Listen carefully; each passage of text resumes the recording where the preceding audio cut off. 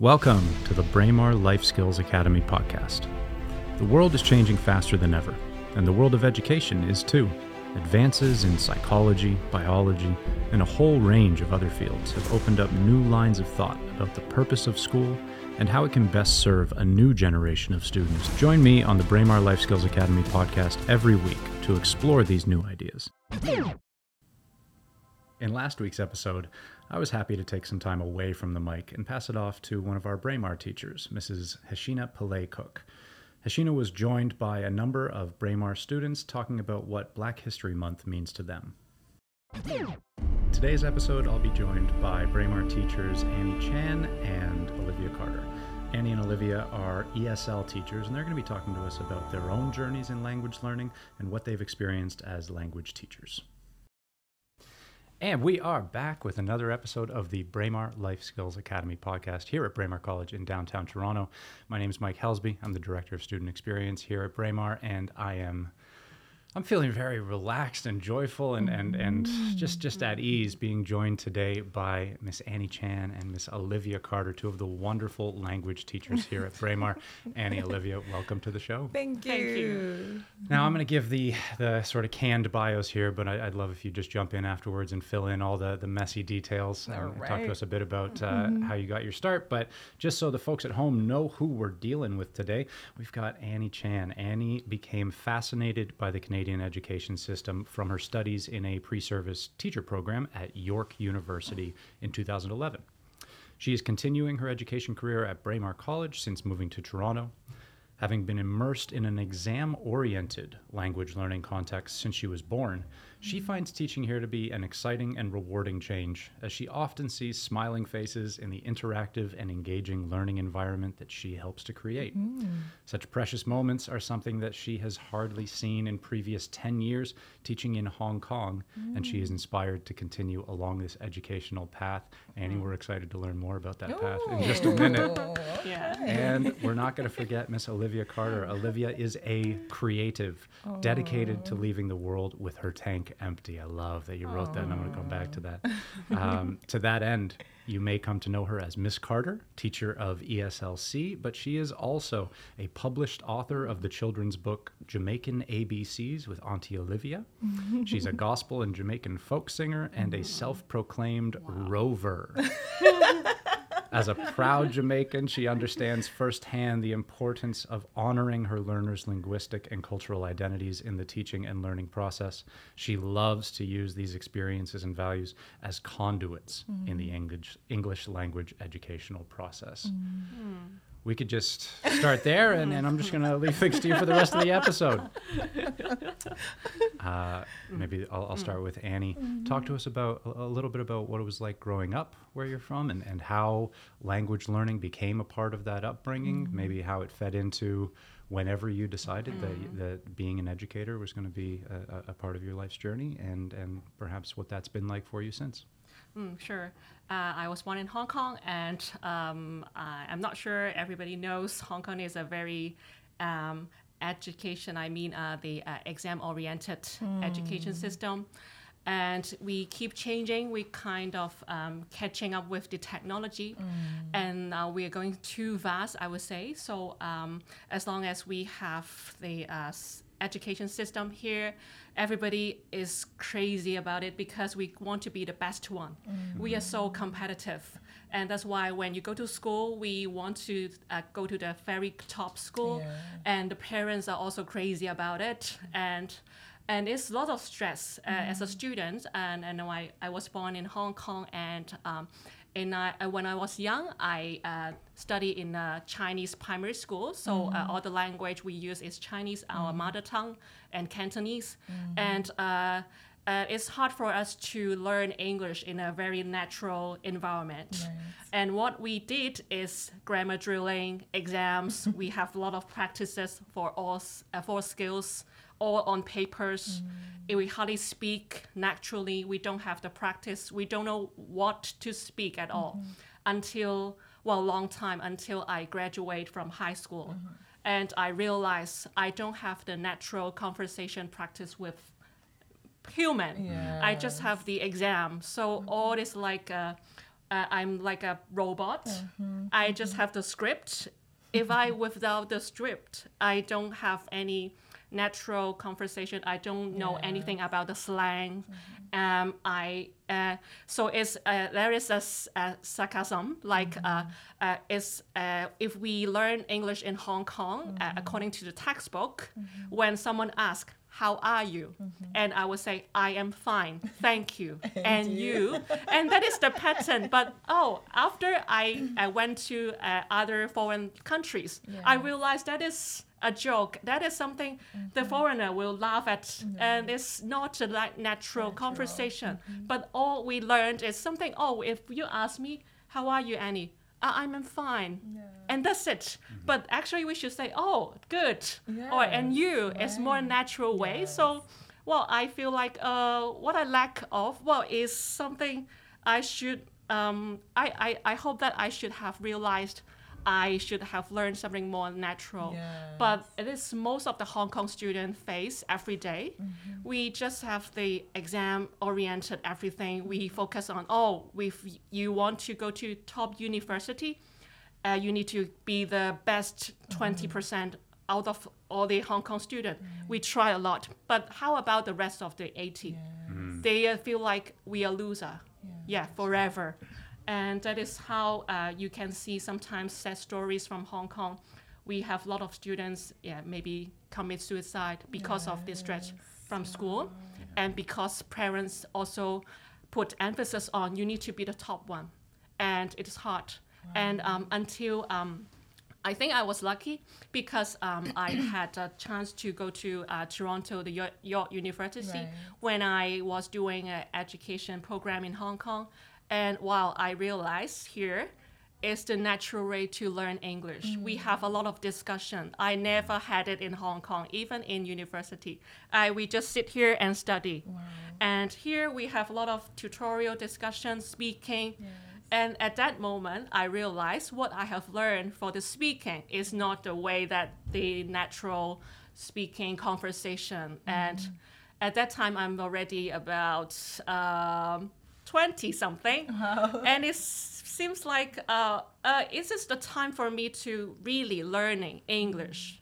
Before, so the 20 years before, it's not the thing. It's just the being a robot, trying to be the elite in the Hong Kong education system. I'm sorry, I seems like I'm telling something bad about Hong Kong, but it's the true story. That I think Canada here give me a new phase of education and how I become a more international educator. And I found that, if I have a chance later, come to Toronto or other foreign speaking country, I would contribute myself and try to learn so that I can become a more, I think, a more... not inspiring, but try to be helping the teenagers to become good citizens. That is my goal. That's a very big goal. But what I need is try to learn more natural English instead of keep having the robotic English language in my mind. So that is a life-changing moment when I have had the program immersion in Toronto. So that is I would say I'm lucky here. So I am still learning from each of you and also from my students, because sometimes they are very creative and also very lovely. And I'm so blessed. Thank you very much. We say it often on this podcast, but it bears repeating that old cliche that as a teacher, you kind of feel bad because you end up learning perhaps more than even the students do, and often so from them. Annie, you said sorry, but like your story, nothing to be sorry about. That's You lend so much hope, I think. Like it's so inspiring hearing about those different stages. I think so many people get into their adulthoods perhaps without a few skills that they wish they had. Maybe they wish they played an instrument or learned to drive or developed a second or a third language, and we feel like, my youth is over, so that chance has passed. And yet we're so lucky at Braemar to meet so many people who moved forward in those different skill acquisitions, whether it's language or otherwise, often later in their life. Right? And you've said that you were inspired at 20. Yeah. It's so nice to know that, even as I continue to age, maybe at 40, I'm going to be inspired in a certain direction, and that those possibilities are still very real and very lively. So I take so much joy from listening to you talk, because you have that experience and you bring it into the classroom. You really do. Yeah. Thank you. That's true. Olivia, same kind of question, but how does that resonate with you, and how does it compare with your experience? Oh, wow. In so many ways, I do... I echo some of Annie's experiences, though there are also points that I can say there are differences, because in Jamaica, English, of course, is used in the schools.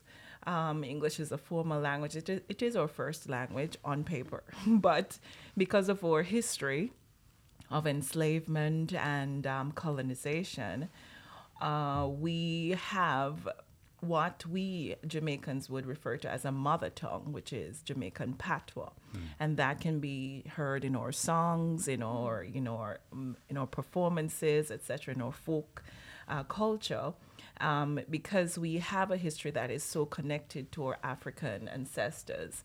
When they were taken to Jamaica and were forced to learn a language that was different from their own, they had to let go of their names, their, as I said, their language, their music, and everything to embrace that which was foisted on them.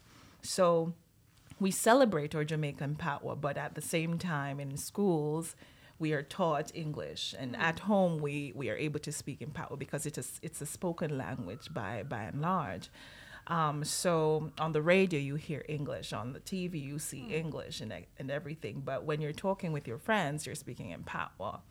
And so when you now enter the classroom as an English teacher, you're faced with the challenge of trying to, how best would I say this? You're trying to, I guess, straighten their English. Because back then, that's what it was referred to. Like patois was a contamination of English. And so there was a lot of shame associated with our mother tongue, patois. And so now, because of education and because of exposure and an understanding of how languages are formed, and because I studied linguistics, I realized, okay, English itself was a form of a patois, and it's just, again, elitism and colonization that makes us look to the language as something, to be revered and something to aspire towards. But I started to realize that there's nothing to be ashamed of in my own language, and because of that, I wanted to enter into the classroom empowering my students, want to be proud of your native language, and use it even as a tool in learning English. Yeah, sure. And when I now started teaching, when I was teaching in Japan, I saw that you use the person's native language to help them to as a sort of a scaffolding, and so that they can access the language that they're trying to learn. So I will always say, as you said in my introduction, you have to allow your learner to embrace where they're coming from. Because if that child or that student or that learner is in the class in a place of shame, there's no way you'll be able to empower them to learn what it is that you're teaching them. So I am always advocating for, Jamaican pride, being proud of who you are, being proud of your language, being proud of your background. And I want my children and my students to always feel that pride and that comfort in themselves, regardless of their identity. And me, I moved from Jamaica to work in Japan, and I'm now here in Canada, thankfully in a multicultural, multinational classroom environment.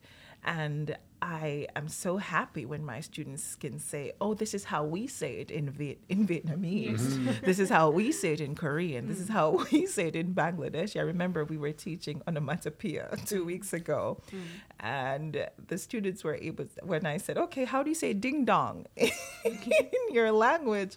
And it was such a fun experience, every student saying it in their own tongue, Yeah.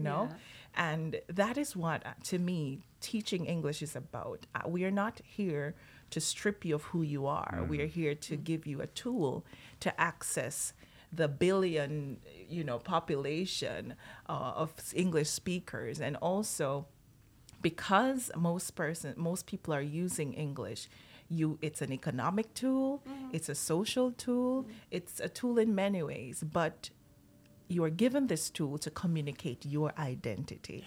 You are given English to communicate who you are as a Vietnamese person. You're given English to communicate who you are as a Korean. And that is the power of language. I think it was Nelson Mandela who said, if you speak a man's language, you speak to his heart.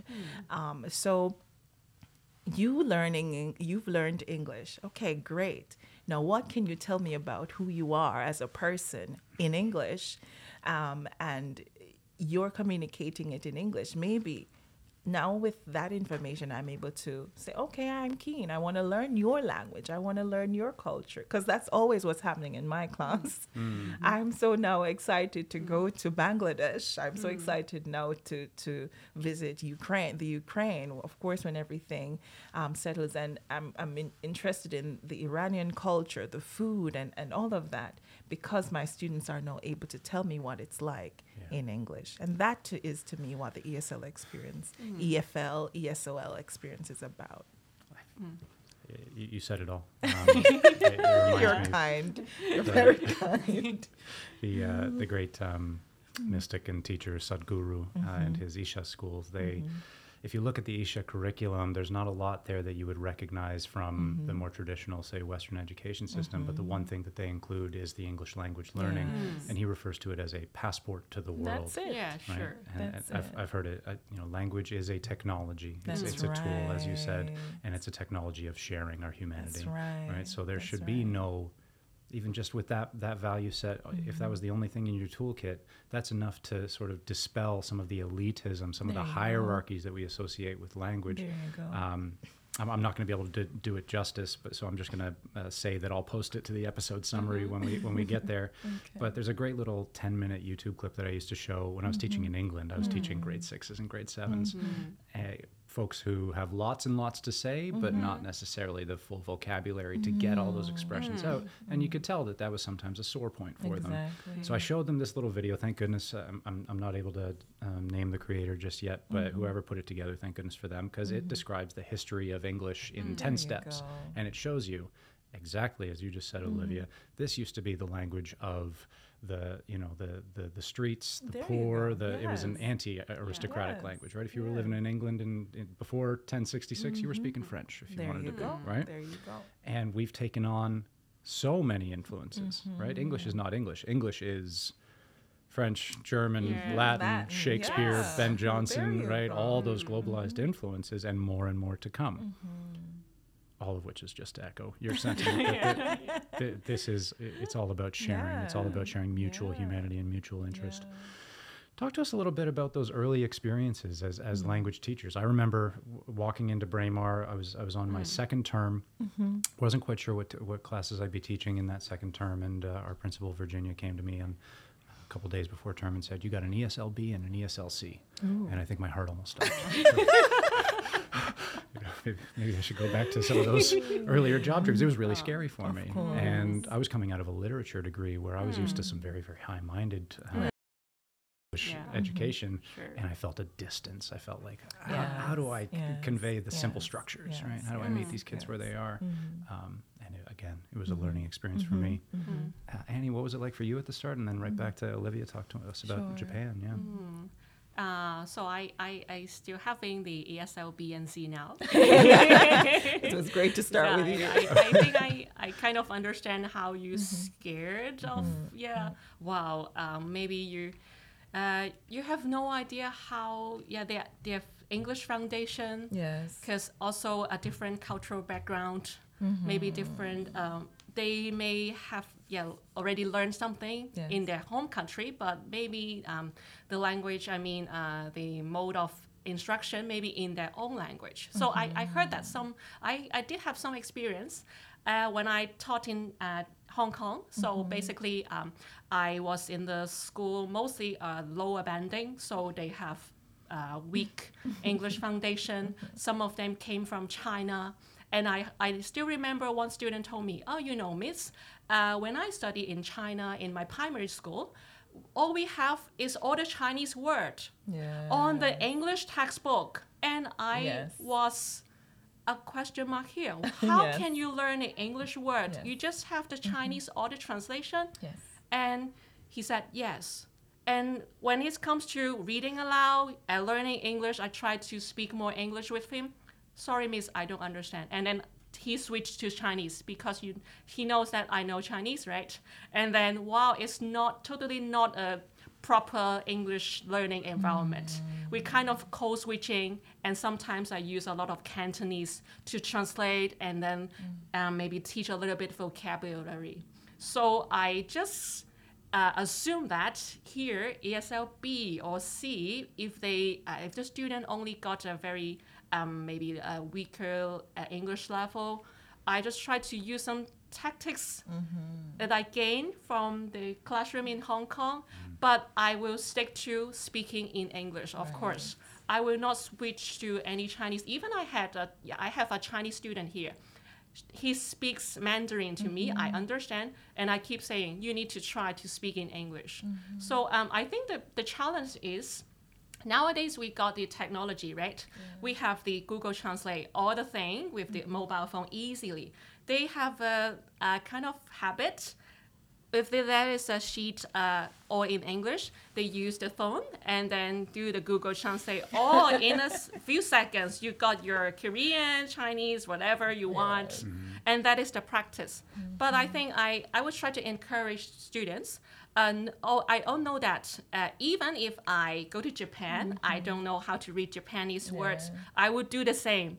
But for my leisure purpose, when I go to grocery stores, I know, oh, what is it? And then I buy something. But it is your language learning. We need to be more serious because you have the exam. You need to be promoted to higher level to finish your high school.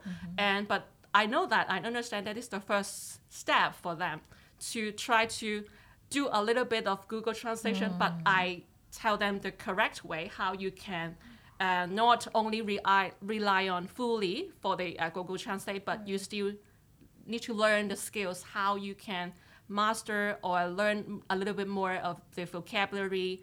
And I try to encourage them, so not to stop them to not using the Google Translate, but they still using, but I kind of giving them some skills and kind of correcting, not really relying on such technology. I know that is a very powerful and convenient technology nowadays, but yeah, that's common to see the student like, oh, once I got the whole piece of English and do this, you can obviously see in the classroom, especially ESLB. But I try to encourage them. Okay, I understand, but maybe there are some more ways that we can practice. For example, instead of doing the translation, why don't we pick up this and read aloud? So each of you take turns.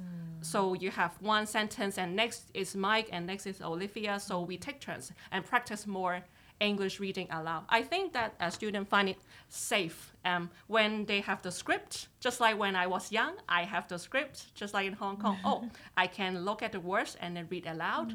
And later on, I give them some topic. And could you tell me more about maybe from your home country? Oh, what is the food in your home country? Vietnamese, do you like hot pot in China? Something like this. We usually start with food, because it's easy to think, oh, that's yummy, that's delicious, and can you tell me how to cook it? So I think that is also a tool for us to connect with each other. Even though we don't have the good English, but we try to use some daily life experiences, food, maybe traveling, maybe something that we can common interests, that we can open up for discussion. And I think once they find it very secure to speak in the classroom, no matter how few words that you can pronounce in English. They feel the security. They feel like, oh, the teachers love us, even though we don't have the English, we cannot speak very well.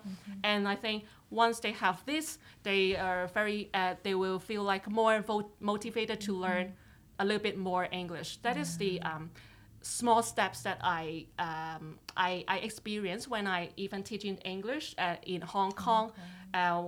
All the students having maybe low ability in English, but they try to contribute a little. So there's a small step that I still using here. So I think students love this, and I always, because I see the smile on the face, even sometimes when they have got not a very good grades on their quizzes, on their tests, but still they're happy to learn, and they think it's still good. I've learned some words. So is this baby steps maybe helping the ESL B and C students. But of course, teachers, you may have different expectation and standard. You know that if they want to pass the ESL B, you have such standards. So at the same time, we are working on how they can meet the requirements for the upper level. So that is the job that we try to do every day. So I think that is quite challenging. I'm happy.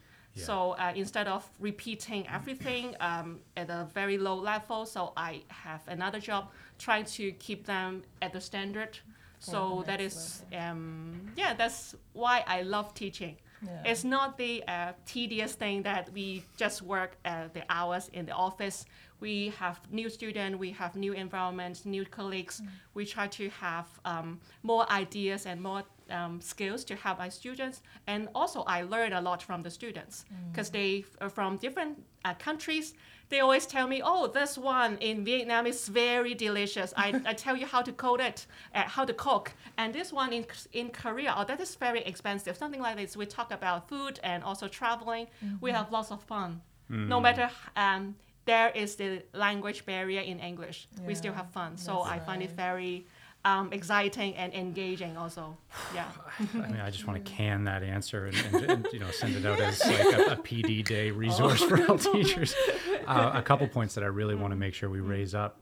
You talked about insisting on English communication when you're talking to your students, but meeting them where they are and talking to them about their interests. So combining what we know about immersion as a really the best way to develop language learning, where a person is engaged in more sort of unconscious pattern recognition than conscious grammar structures, etc. Right? That's how fluency is coming around. And then also, you said talking about things that they see in their lives regularly, and giving them that sense that they are contributing to your life, right? And you can see it in their eyes when they land a suggestion, or when one of their suggestions lands with you. You say, I am going to try that. Oh, I didn't know that. Thanks for teaching me that word, that food, that custom, whatever. That's the best part of their day, right? And we talk about fun and the highlights of our day as being sort of superficial things, or maybe less important than academic rigor.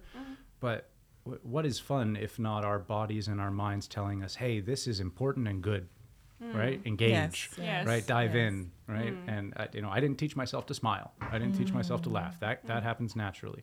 Fun happens naturally, and when you can use it as a tool for language learning or any learning, I mean, it's so powerful. Tim Ferriss, the great language teacher, refers to it as adherence, right? He says you got to be learning effective language, so high use language. But if you're not learning language about things that you're naturally interested in, that you find fun, right?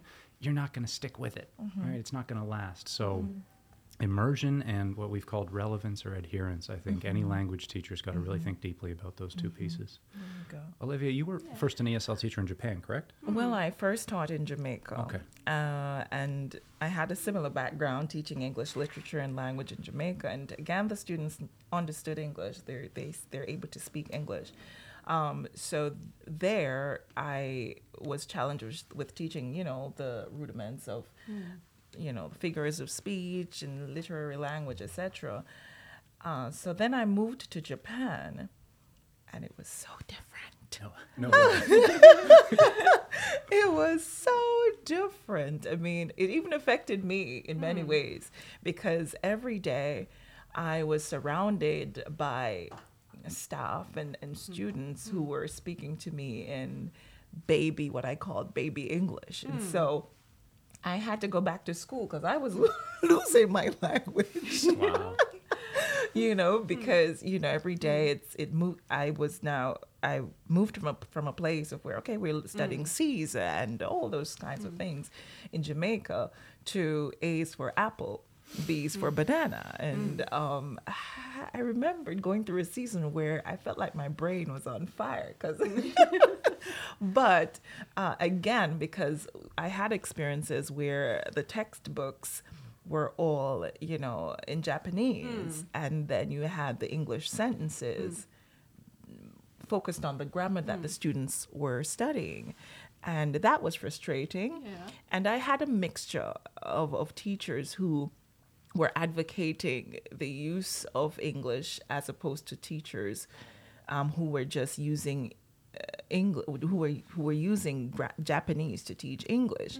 And those experiences were definitely more frustrating because they're not learning English. They're learning how to talk about English, but they're not learning how to speak English. And I had the opportunity to work at the Board of Education at the level as a facilitator and a teacher trainer. And so in that capacity, you try to advocate for and equip teachers with the skills of how to use English to teach English. And of course, I would have to use a lot. It involves the use of a lot more gestures. Yes. Because I taught at the elementary, the junior high, and the high school levels. And so at the elementary level, it's a lot of gestures to just explain one word. And I was just so bent on not using Japanese. And so I would contort my face and contort my body because you're going to know what it is in English. And I'm not going to use Japanese. And I guess I had the advantage, Annie, because they would just assume that I didn't know Japanese, and so they would say, what, they would try to speak to me in English, and I was in Japanese. I'm like, I don't, Nihongo wa karanai, I don't speak Japanese. And so that would force them. And I guess that's one of the objectives of the government in getting foreign teachers into the system, is to get the students to speak in English. But that is there's a conflict because Japanese teachers, who speak English, or whether they speak English or not, they believe that this is the best way, and that is to use Japanese to teach. And as I spoke earlier about using the culture as a conduit, that's not what I'm speaking of. I'm speaking of using the examples, referring to the anime, using all these tools to teach, but not necessarily the Japanese as the crutch. Because if that is the case, they'll move to Canada, as you've spoken of earlier, Annie, where you came and you're like, oh, this is not how it's done. You move to a foreign country or an English-speaking environment, and you find that you're isolated because what you were taught is not what you're seeing around you. And I taught older Japanese learners, and who were in their 60s and their 70s and their 80s, and they were like in high school or in high school, this is a pen.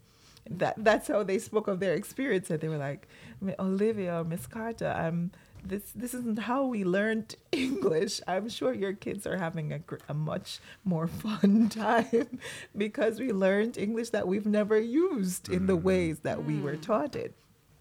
So I have been able to experience that, where, okay, you're learning the language, English in a more, you're trying to explain the language, that, how you use it with literature and language. But then you moved from that into a place where you're literally teaching people how to walk in the language, And then I'm now here, having moved back to Canada, or moved to Canada. This is my first time here, and I'm now in an environment where English is similar. So now I've merged my Jamaican experience and my Japanese experience, because the students here, some are more advanced. I'm teaching ESLC, so there are some who are a little more advanced and those who are not there yet, but at least I'm able now to teach a bit of the literature and to teach a little bit of how to discuss the language. And at the same time, you're teaching them how to walk, how to use the language. So my background has now merged in a sense. So, but ESLC is fun. It is fun. It is fun. Yeah. That was a great relief for me moving into that class. And then sometimes I would teach an ESL class in the morning and then move to like a 12U English in the afternoon. And it struck me when you were talking about your brain being on fire some days. That feeling, even sometimes when you teach a class like this with ESL students and then you go home and start talking to your partner or your friends, oh my goodness, and you're talking down to them with high eyebrows like this, and you're nodding, and they're like, you chunk everything. That's right. Yeah, so yes, please extend grace to me because I'm just coming from Japan. I speak much more slowly. Oh my goodness, I'm so sorry. And you try to move your body. Yeah, I move. Yes, you talked about going into contortions, right? I mean, thank goodness that 90% of communication is nonverbal, or else this language teaching thing would be a lot harder. I was getting exercise in those classes. Yes, going sure. Side to side. Sweated a lot. Yes. Yes. I want to talk a little bit about maybe the lesser appreciated benefits of any language learning, and of course, English language learning is somewhat of a distinct case because it is the language of the globalized market, because it's the language of Hollywood and a few other cultural forces. So you can see why, for example, Annie, you were talking about the seriousness of English language learning in China. Here's a stat that'll knock your socks off. There are more people currently learning English in China than there are native English speakers in the world. There's 420 million Chinese learning English right now. So obviously, this is a benefit set that governments, individuals, families, businesses have all come to sort of agree. Super important, maybe the most important thing. I'll digress one more time and say my partner is from Ukraine, and they've told me again and again from the jump, from the get-go, they were told, learn English so that you can get out of here and see the world, right? This is your passport. This is your conduit. So what else? Maybe not just English. Let's mix in all language learning in general. We know there's a bunch of crazy stuff going in the brain when this is happening. You talked about the brain being on fire, right? We can see our students every day being intellectually stretched, going through those challenges. What's the payoff? What are we hoping they'll experience once they achieve, let's say, intermediate fluency?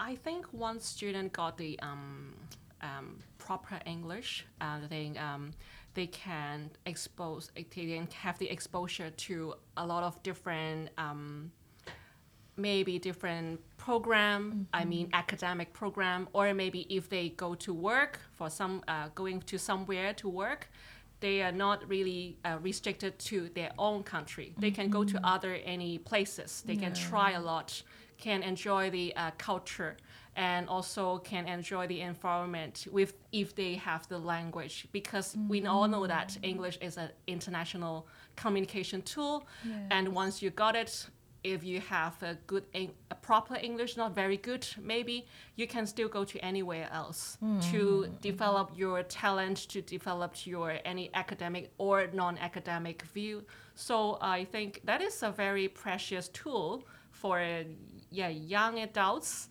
if they have the English, and that is the power. We always think, knowledge is power and English also the power, for the youngsters, right?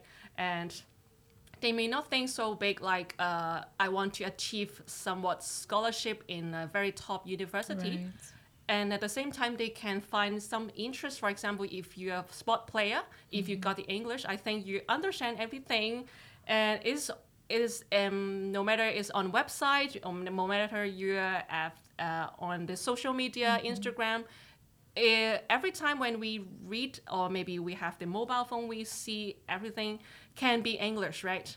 of course, you can translate it in your own language, but that is the way that we have the power. So that's why I think for the purpose, so that is why we always put emphasis on learning English. You may not think big, oh, I don't want to have big money, I'm not going to have the business, but Chinese people do. They want to have great business because they want English. They can have chances to earn a lot, and of course you can, but of course you can try. But I think teenagers want to try a lot of things, and they want to show up. Okay, I am not a loser. Okay, so that's why they, instead of not thinking about academic path, they can also have any sports talents, maybe performances. Once you got the English, you can open your new world, maybe worlds that you can have. You never imagined.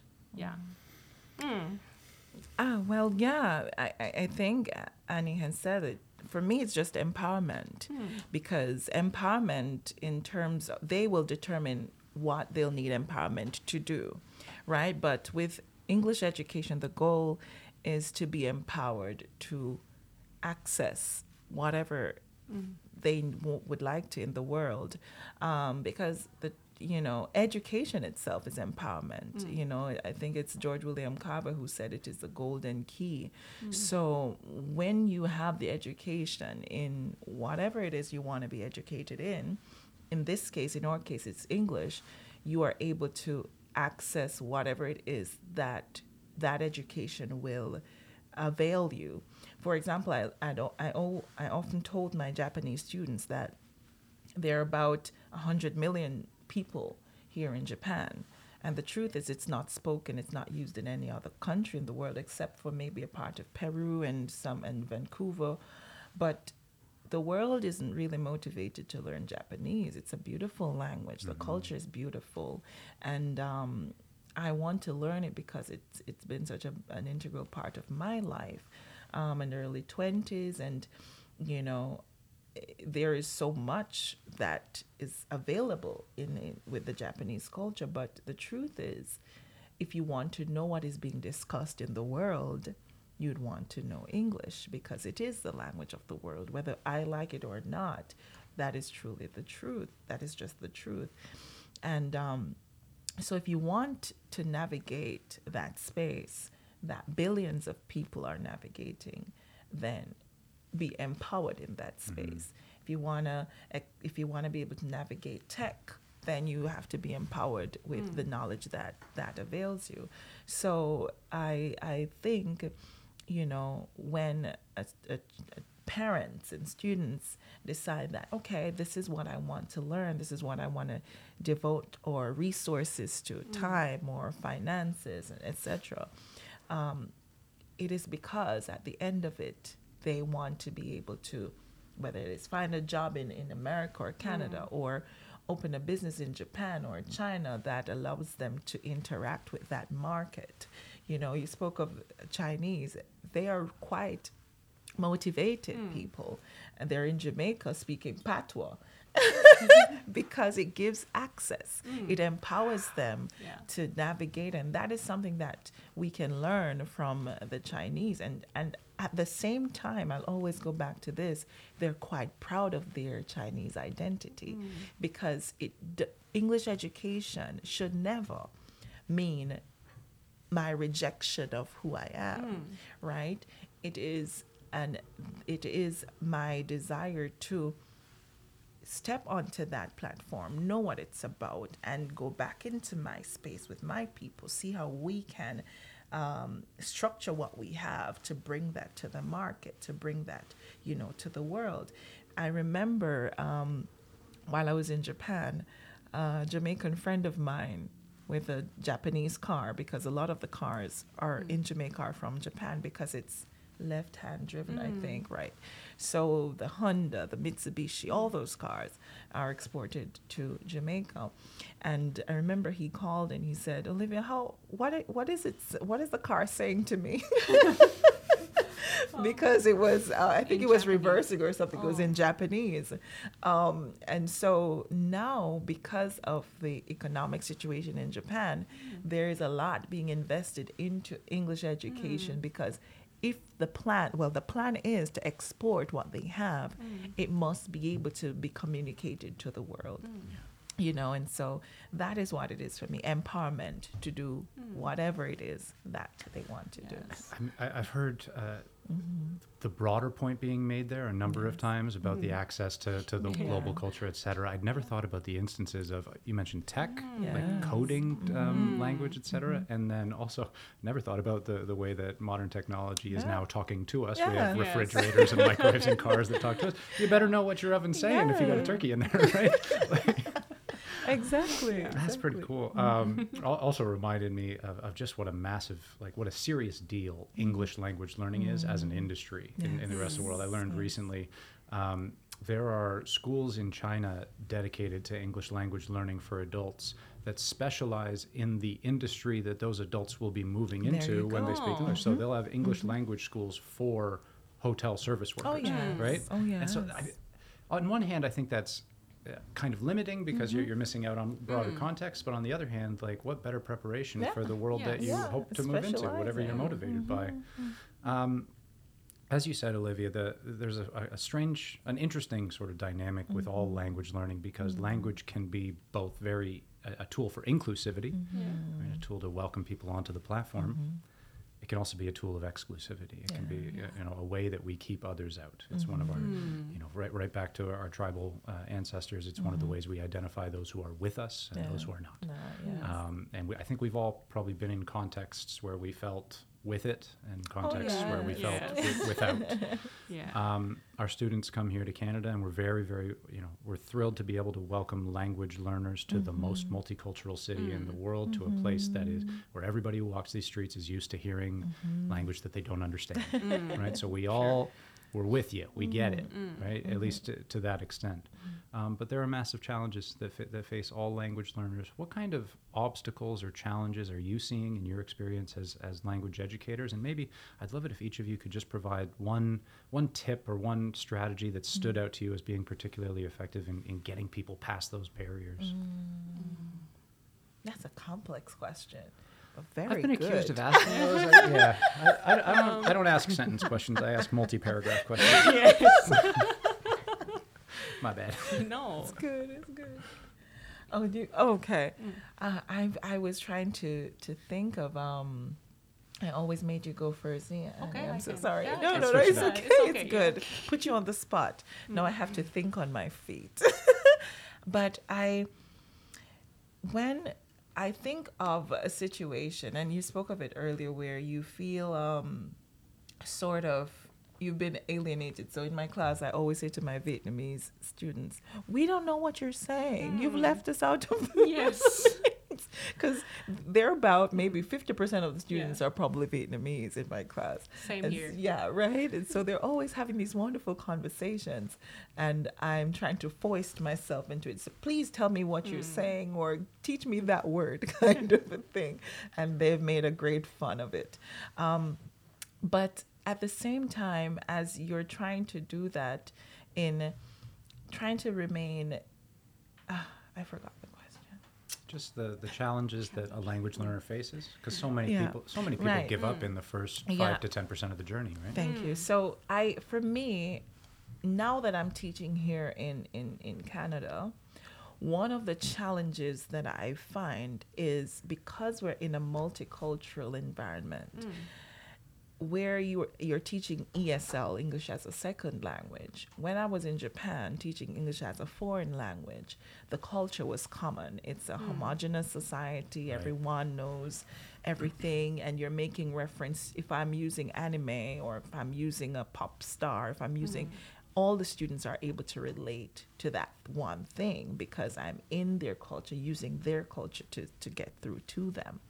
But when I am in this culture now, what I'm learning is, okay, it's going to be a little more difficult finding something that's common to all my students. Right. And so I'm always now thinking of how to ensure that everyone is involved and everyone can relate to the content and everyone can relate to my references. And another thing is languages are also different. So for example, a basic example is SVO. In English, it's subject, verb, object, whereas they may be coming from an environment where it's OVS or a different structure of the language, right? Japanese, there you go. So as a teacher, you're in this kind of atmosphere, you're always trying to ensure that you're not leaving anyone out. And like today, we had I had some students for the Growing Successes meeting, and while they might not be able to see that these are the things that you're constantly trying to do, and they think, oh, you're doing a great job, or it's fine, I have no problem, miss. In my mind, when I'm reflecting, I know that this will be a problem for you if I'm not reflecting, if I'm not doing the reflective work, reflecting on my lessons, reflecting on my planning, so that everyone can have access, So are there some subjects or topics or ideas that are more available to a universal audience than others? Of course, there are. I'm speaking of if I use a pop star, for example, as a, use an article that I think, everyone should know about this kind of a situation, and then you hear, so I don't know what that is, because again, they're from different backgrounds. So those are things that I'm constantly trying to think of.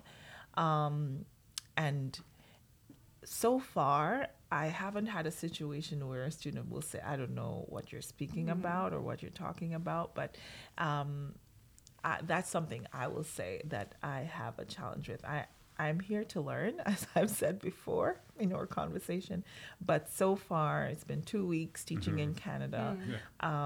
That's something that I try to think about a lot as I prepare to teach. But I haven't observed a lot of challenges, but Annie might know. So taking me as an example, so I think I'm quite confident to tell my student I'm also an English second language learner or maybe third language learner. So powerful.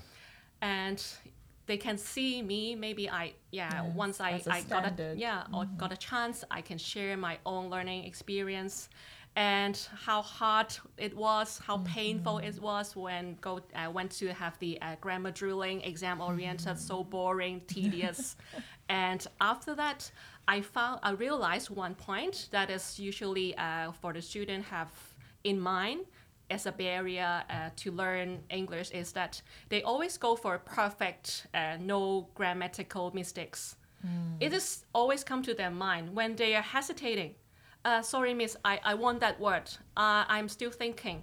I want to make it perfect. But I would remind them, you may think about the keywords. We don't have to make the perfect sentence when you speak. When you write, of course, you try to get it error-free, try to make it perfect with the spelling, with the grammar. But when you speak, you just think and speak. That's right. Otherwise, you will struggle. I cannot get the correct word.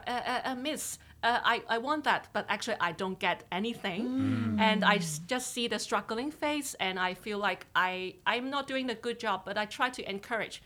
Can you tell me the keywords? What do you want to say? So I try to give the words. Wonderful. And that is commonly seen when I walk along grammar inside, outside classroom. Sometimes students want to say hello to me and have a conversation. And sometimes they hesitate because they don't think they can produce perfect English. And they are shy and they just are hi and bye. But I think maybe the struggle is in their mind that I want to be perfect. I don't want to give you a very bad impression because I know you are teaching English. You are English speaking learner, teacher. I wonder how much that perfectionism is a result of having your language development judged primarily in numbers, right? You say, I'm an 87% English speaker, but I want that 100. It's like, hey, get out in the real world, kid. There's nobody out here communicating on 100, right? Because we all went through that. Actually, we all have gone through that as babies. We all went through that. We didn't care that actually. We didn't hesitate as babies.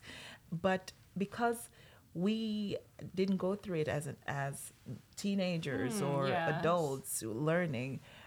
As you know, as a speaker of English, sometimes I'm so happy you made that point, because I need to do that flip. As teachers, we have to make that flip. Okay, this person, put yourself in this learner's shoe to understand why there's that hesitancy, understand why there's that shame, and then create the comfort so that they will know that it's okay to make mistakes. Be a baby again. Be a baby again. Yeah. Make mistakes. Yeah. Spill the milk. But once your legs have gotten stronger, you'll be fine. So just make the mistakes. Yeah. Sure. It reminds me of the Buddhist injunction to adopt a child's mind. Yes. Right? Like go into everything with So that child's mind, because a that's child's right. not insecure about what There they you don't go. know. There And you you talked go. about insecurity being There you go. an obstacle to learning, right? We make these kids feel at home. That mind is open to growth. There you go. Yeah. It's funny to say. I wish this conversation could go longer, and I hate to cut it off right now. But Annie's got to go back and teach another language class right now. So Annie, hopefully we can make that transition without too much pain. But No, it's all good. very good. My pleasure. Yeah, thank you. Well, Thank you so thank you both, much. not just for your knowledge, but for your attitudes and for bringing joy to this topic. Oh, I so appreciate it. thank you. Hoping that the educators out there got something from it. If you're teaching language, remember you're teaching a passport, a tool, a technology that brings people together. And our ability to empathize, our ability to understand one another through any means is something like a miracle. Yeah. So if you're teaching language out there, thanks for being a miracle worker, and we hope you keep listening to the show. Annie, Olivia, thanks for being with me. Thank you for Mike. having us. Thank you. You were a great host. Thank you, Olivia. Yeah, thank you. I don't know if it's a good or a bad thing. That's the first time a guest said that, but thank you very Yeah, much. You thank made me you. feel good. And be sure to check in again with next week's episode, where I'll be joined by a number of Braemar students from Ukraine and Russia. I'm going to be talking to them about what the last year's conflict in Ukraine has meant for their lives.